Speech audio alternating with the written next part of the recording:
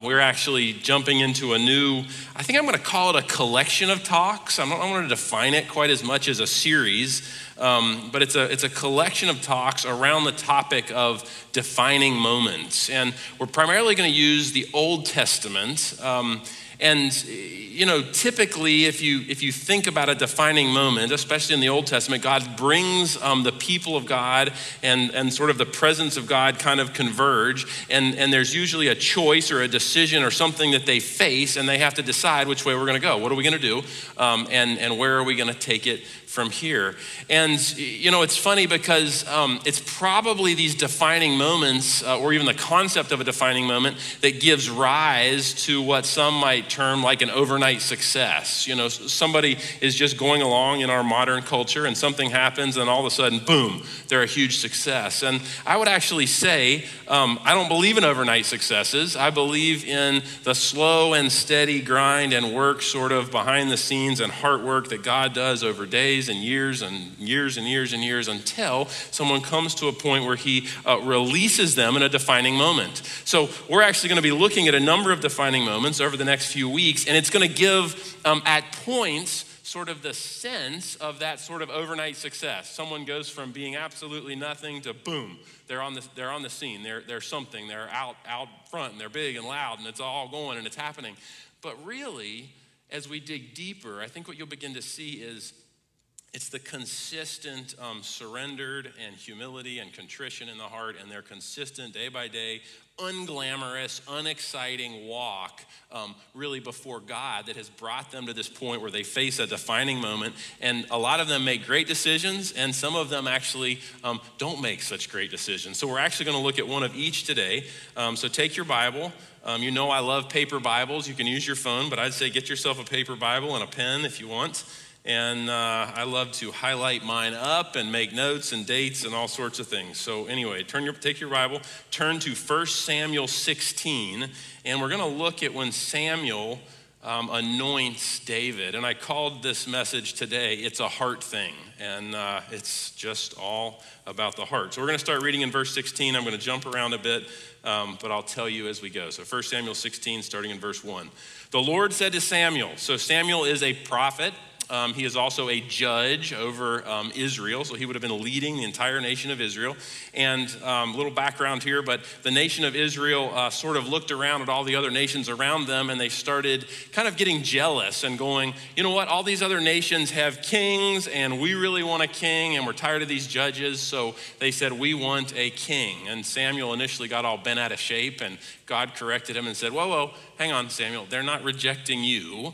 They're rejecting me, God, but go ahead and give them a king. So Samuel first anointed a king by the name of Saul. And we're literally at a point where Saul has made a series of terrible decisions, rejecting God, essentially.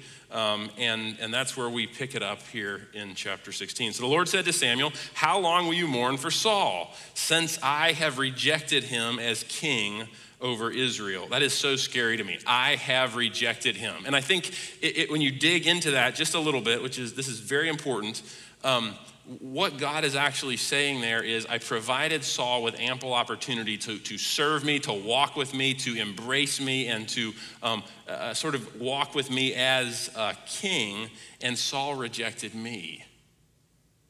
And therefore, I've rejected him. Now, one of the things that I think most pastors and preachers don't really like to talk about, I don't like to talk about it, but one day we'll all stand before Jesus. We'll actually cross over. I actually had an aunt who passed away this week, and I was asked to do her funeral, but to my own chagrin, I couldn't because of travel and coronavirus and et cetera. But she is now standing in the presence of the Lord Jesus. And we will all cross over that shroud into eternity. And the question in that moment is going to be, what did you do with Jesus? Did you not just accept him, but did you receive him? Did you surrender your life to him? And did you give him your all?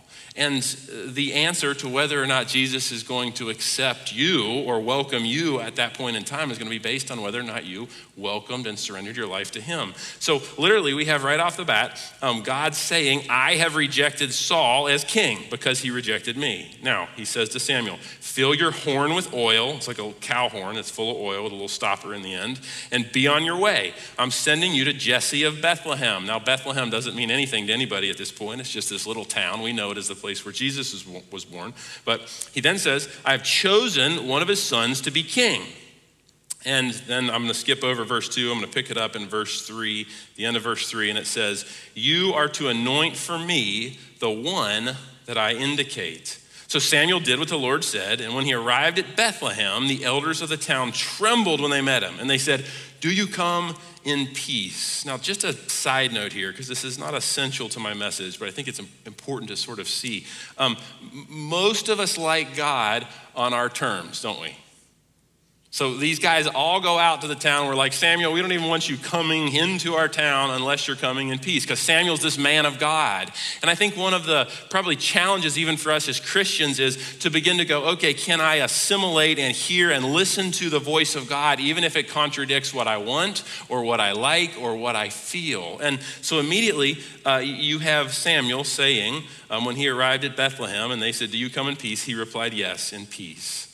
I've come to sacrifice to the Lord. And then he commands them, therefore consecrate yourselves, which means prepare yourself, prepare your hearts, and come to the sacrifice with me. Then he consecrated Jesse and his sons, and he invited them to the sacrifice.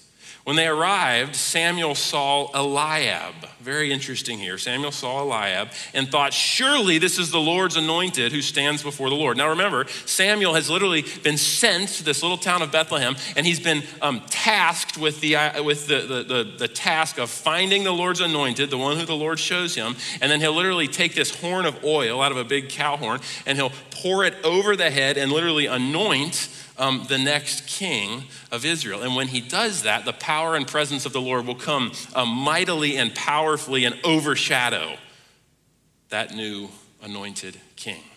What's actually interesting about that is, you can look if you want, but in verse 13, it actually says, after David was anointed, the Spirit of the Lord came on him in power. The very next verse 14 says, and the Spirit of the Lord departed from King Saul. So really fascinating. It's like this special anointing that exists, this power that exists to rule Israel.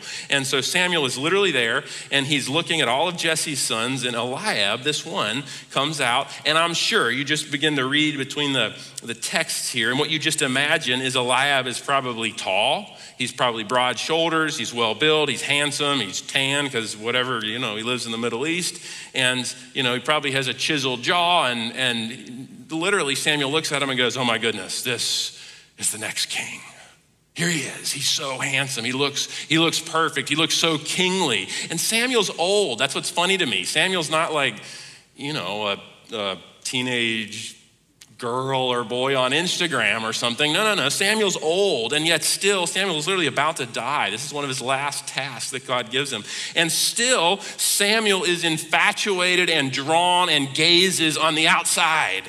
Like he is so sort of taken and swayed by Eliab and the way this guy looks. And I love it here because verse 7, it literally says, but the Lord said to Samuel, now get this, Samuel just thought it. Like Samuel literally sees him in verse 6, and Samuel thought in his head, right? He's thinking, surely this handsome man is the Lord's anointed. And God answers, get this, God answers his thought. I would have loved to have seen this unfold.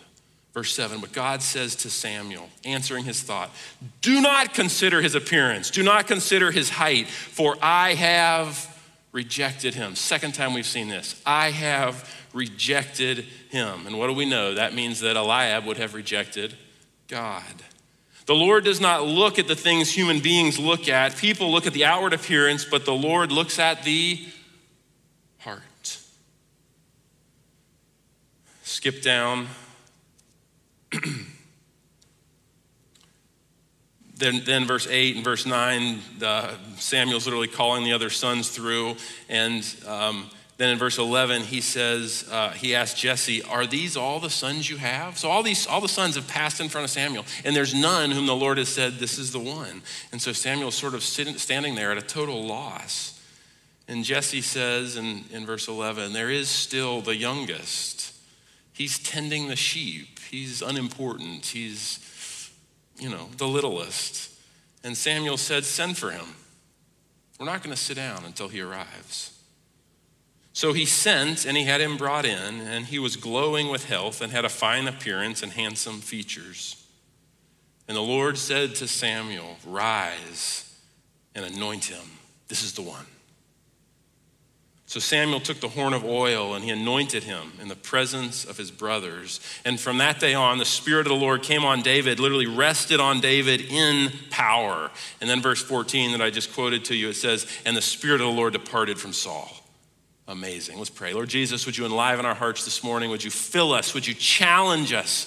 Lord, would you make us hungry again for you, for your Spirit, for your presence, to know you intimately, to walk with you powerfully. Lord, would you bring us to this same defining moment that you brought Samuel to, that you brought David to, that you brought Saul to. In your name we pray. Amen. So when I was 16, I had a 1984, I think it was 84, 83, blue, kind of light blue Nissan pickup truck, and it had a stick shift. And every time it broke, I took it to a mechanic by the name of Bubba. And I love Bubba. Bubba has literally been in my life. He has been part of my life since I was 16 years old. He's fixed every car we have ever had. I am loyal to Bubba. I will not take any car anywhere except a Bubba, my mechanic, and I love him. And we also, some of you may know, but we have a landscaping company on the side, just a small little company, but we have a half a dozen or 8, I don't know. We have a number of trucks that we take to Bubba, and he fixes all of our trucks. And I'm thinking about this passage, and I'm thinking about this whole concept of the Lord does not look at the things human beings look at. People look at the outward appearance, but God looks at the heart. And I'm reflecting actually on a couple of interactions I've had when I'm over there hanging out with Bubba, because every time I go see Bubba, he says the same thing to me for the last year. And here's what he says. He says, Michael, I love the way you're running your landscaping company. I go, okay. And he goes, you have the finest manager or assistant manager in place right now, Tim, and I love Tim. You could trust him. He says this every single time I've been there. He said, you could trust him with your money. He said, you could trust him with your kids. You could trust him with your wife. I have such respect for Tim. And then Bubba says, and I'm not going to give you names, but then Bubba talks about the few other managers and leaders who have helped me run Mattis Landscaping, and he proceeds to throw them all under the bus by name and go, you couldn't trust any of them. And I got to thinking, just as I was reflecting on sort of this whole passage, and I love it when I'm preaching because I actually sit under a passage. I almost sit in it and under it and let the Holy Spirit work in me and around it. But I couldn't help but thinking, and then I began to ask the question about Bubba. What is it that Bubba sees in Tim? Bubba sees a heart that is turned towards God. Bubba's not even a believer. He's not let me rephrase that. Bubba's not a believer yet. I'm still working on him. But Bubba somehow intrinsically is able to see with the eyes of the Spirit and go, okay, here is a man of integrity. Here is a man whose heart is postured right before God and who is turned towards him, and therefore he is trustworthy in all of the most sensitive and tender areas of your life. And every time I'm over there, Bubba goes, that man, Michael, is a good choice. And what's interesting is all the other people that Bubba then mentions, they all looked good and they talked good and they sounded good, but some of them got me in a real hot water. It took me one time, I had to spend 2 or 3 years paying off a mess that one of them made. But it's fascinating to me that Bubba has such good salt of the earth sort of instinct. I'm almost ready to start taking people by there and let them interact with Bubba before we hire them. But the first point that I want to make to you today is there is literally an external versus an internal understanding of life. And that's what Samuel really falls headlong into. He totally misses it. He's looking at the outside. God's looking at the inside, so much so that God even rejects Eliab. But when you have an external understanding of life, I think our gaze, if it's limited to the external, it shifts off the things of God. It shifts off the presence of God. It shifts off the beauty of God. It shifts off an awareness even of who the Holy Spirit is and how the Holy Spirit interacts with our life on a daily basis. And it begins to shift into things that are more like appearance management. I'm actually at a point where I just signed off some of my social media accounts because it just so smacks of appearance management and taking a photo and then cropping it and editing it and then I post it and all we show is the good stuff. But life's not always comprised of just the good stuff. And so what begins to happen as you're scrolling through social media is you can look and you begin to compare and look how well they're doing and look what they have and I can't believe where I am and oh my goodness and et cetera, et cetera. But when you have an external view of life, that appearance management can almost become a sort of an addiction that can suck you in. A second thing that I would point out here is in an external view of life, there can be an infatuation with things. Nothing wrong with things. Nothing wrong with a car or a house or a beautiful piece of art or even beautiful clothes or shoes or, going to the gym and taking care of your body. But there can be an infatuation with those things that can cause you to miss what God's doing. The third thing that I would actually say that comes if you have an external sort of understanding about life is pleasure. Your own pleasure becomes the center point or the centerpiece of your life and aspirations. So everything you're doing really downshifts into your own comfort and your own pleasure. And anything that makes you uncomfortable or is even painful, you refuse. Now let's contrast that, and I want to flip it and go, okay, what is an internal then understanding of life? Because I think an internal understanding of life first leads you to value God, the unseen King, King Jesus. And so what I think you begin to immediately value on an internal understanding about life is truly like a heart attitude and heart motives and even your heart-to-heart connection with a holy God. The second thing that I think begins to happen is if you're able to actualize that life is more about the internal than the external, then all of a sudden what you can begin to grasp and realize is the most significant things in life cannot be seen or tangibly touched. It's relationship with God. It's then relationship with the people around you. And it's hard to even see those things. They're almost intangible. They're almost unseen. They're eternal. They're heart things. I would have to pause here for just a second because if we defined heart biblically, your heart is like the epicenter of decision. It's the place inside of you from which everything flows. So the Bible even says, out of your mouth, the heart speaks. So a lot of times Christians try to clean up what they say or do or, and they miss the greater reality of what's going on in your heart. So Jesus was highly critical of the religious pastors and leaders, and they would have been synagogue leaders and Pharisees and Sadducees of the day, because they managed the outside, but their hearts were far from him. So the heart is literally the epicenter of decisions and choices, and out of what's going on inside your heart, your mouth will speak. So you can, at some level, have an indicator of what's going on in your heart by what is coming out of your mouth. So I was actually making application here, and I was just thinking through, and I spent a good bit of time with some African-American brothers and sisters this past week. We actually took the yellow truck on last Sunday, and we served the Warner Temple coffee and donuts, and I got to get up with my friend, Pastor Clifford Barnett, and I actually got to ask the entire congregation to forgive me on behalf of white America and white Christians for the hurt and the pain that has been caused. And I want to say that as I talk about hearts, and as I even talk about it being a heart thing, in light of what's just happened with George Floyd, the murder of George Floyd. And I want you to take your politics, let me look into the camera like real hard for a second. Take your politics and push them aside. I don't care. For a human being to take his knee and put it on the neck of another human being and grind his face into the asphalt for 8 minutes and 42 seconds. That is nothing but pure hatred. You can't tell me otherwise. That is pure hatred. Now, what's fascinating to me is as I have talked to different elected officials, I've talked to different police leaders, I've had once or twice removed interactions with actually African-American police leaders. And here's what I'm hearing. It's fascinating.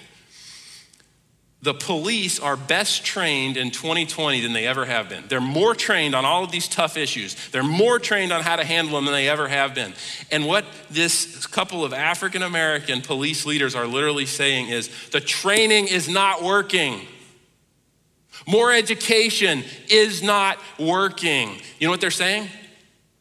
It's a heart thing. See, hatred lives in the human heart. It's a heart thing.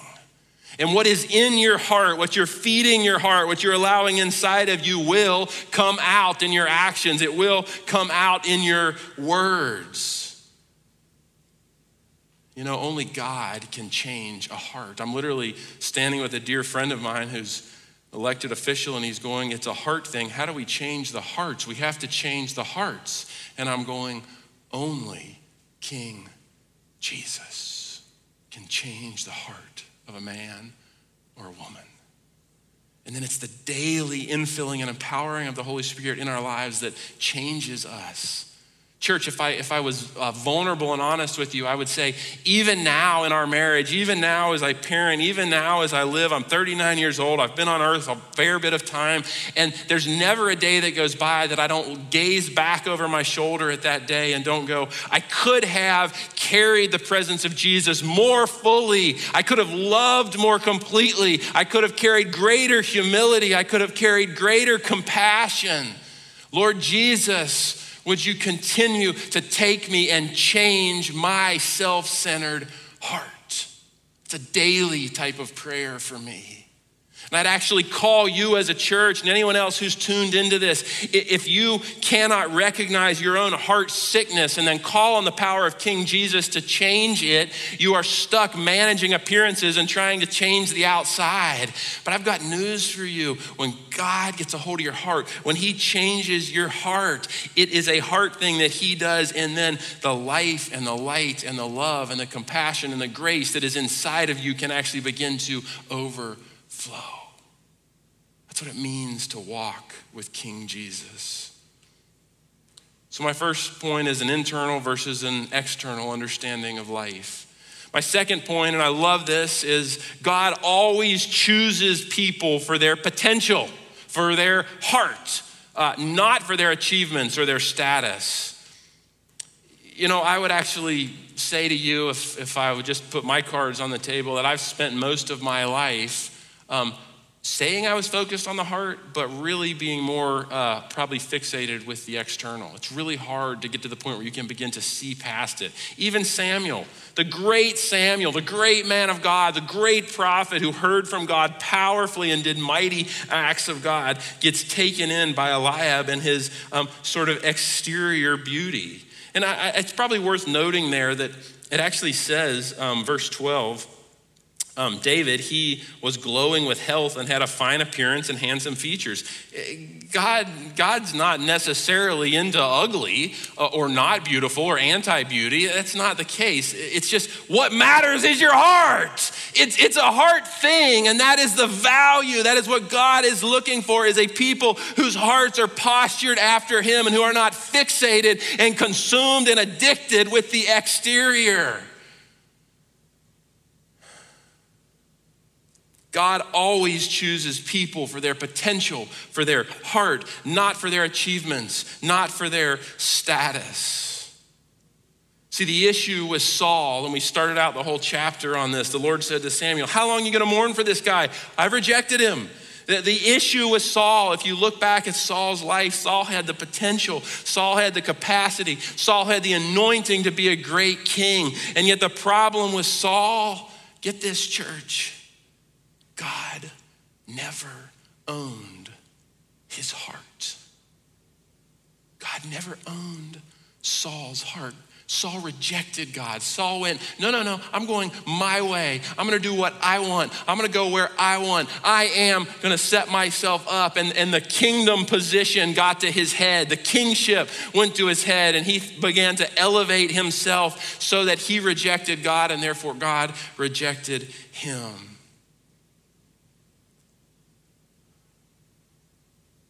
The question in our lives is God truly the potter? And am I truly the clay?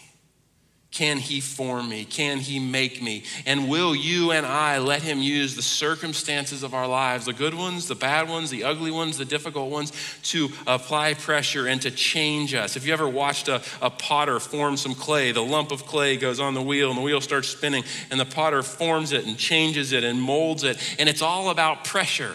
There's pressure that potter applies to change and make that pot into a thing of beauty. It's the same in our lives, but the question is, are you and am I going to, on a daily basis, allow God to be the potter that forms and fashions and presses and pushes and changes to make us into his bride?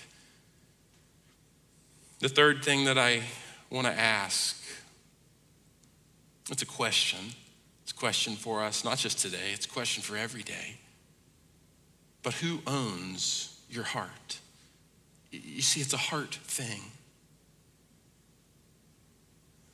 My dad, when I was little, I always loved this, but he would say, "Whose fool are you?" And implicit in the question, he asked it a lot in my young teenage years, but he goes, "Whose fool are you? Whose fool are you gonna be?" And implicit in the question is, I'm a fool for Jesus. Whose fool are you? In other words, you're gonna give your heart to something. You're gonna be like Saul, and you're gonna focus on the exterior. You're gonna focus on your own grandiosity. You're gonna try to elevate all of your holdings and amass your whatever you're trying to go after. Or you're actually gonna begin to take your heart and you're gonna surrender it to King Jesus. You're gonna bring it to him and go, "God, would you take my thorny heart of flesh, and would you change it and form it and make it and fill it, make it new by your Spirit?" You know, at home in our family, there's times on any given week where I'll look at Abby or I'll look at one of the kids and go, "Would you forgive me? I was wrong." And what I'm doing in that moment, and what I'm even modeling in that moment, is here's another spot that life and the pressure and the whatever has revealed. God has revealed a spot in Michael's heart that's not fully surrendered, where Jesus is not fully king, where the Holy Spirit is not fully released to operate. And when he brings something like that to my attention, I first go, "Lord, will you forgive me? I've sinned against you." But secondly, I'll go to one of the family members or whoever it is and go, "Would you forgive me?" Because that's activating the finished work of the cross, not only in my life, but in that relationship. And you wanna know how to bring the power of God into a relationship, into a marriage, into something with a child or a coworker or a friend. You begin to actually ask his forgiveness and ask him to come in, and then you ask someone else's forgiveness and ask the finished work, the power of King Jesus to come in and make something new. The question is, who owns your heart? See, God's not concerned with your age, believe it or not. Whether you're old, whether you're young, whether you're somewhere in between. You know, it's funny, when I was younger, I always thought, I'm not old enough. Now I'm like, oh, I'm too old. I'm like, was I ever just right? God's not concerned about your past, believe it or not. His blood covers all the sin.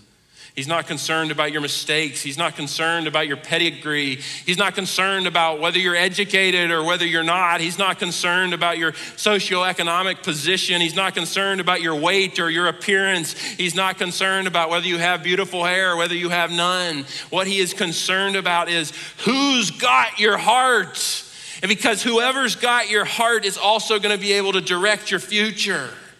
Where are you going? Is King Jesus in you? Is he living through you? And are you on the path that he's called you to be? Matthew 15, Jesus rebukes a group of Pharisees and he says, "You honor me with your lips, but your hearts are far from me."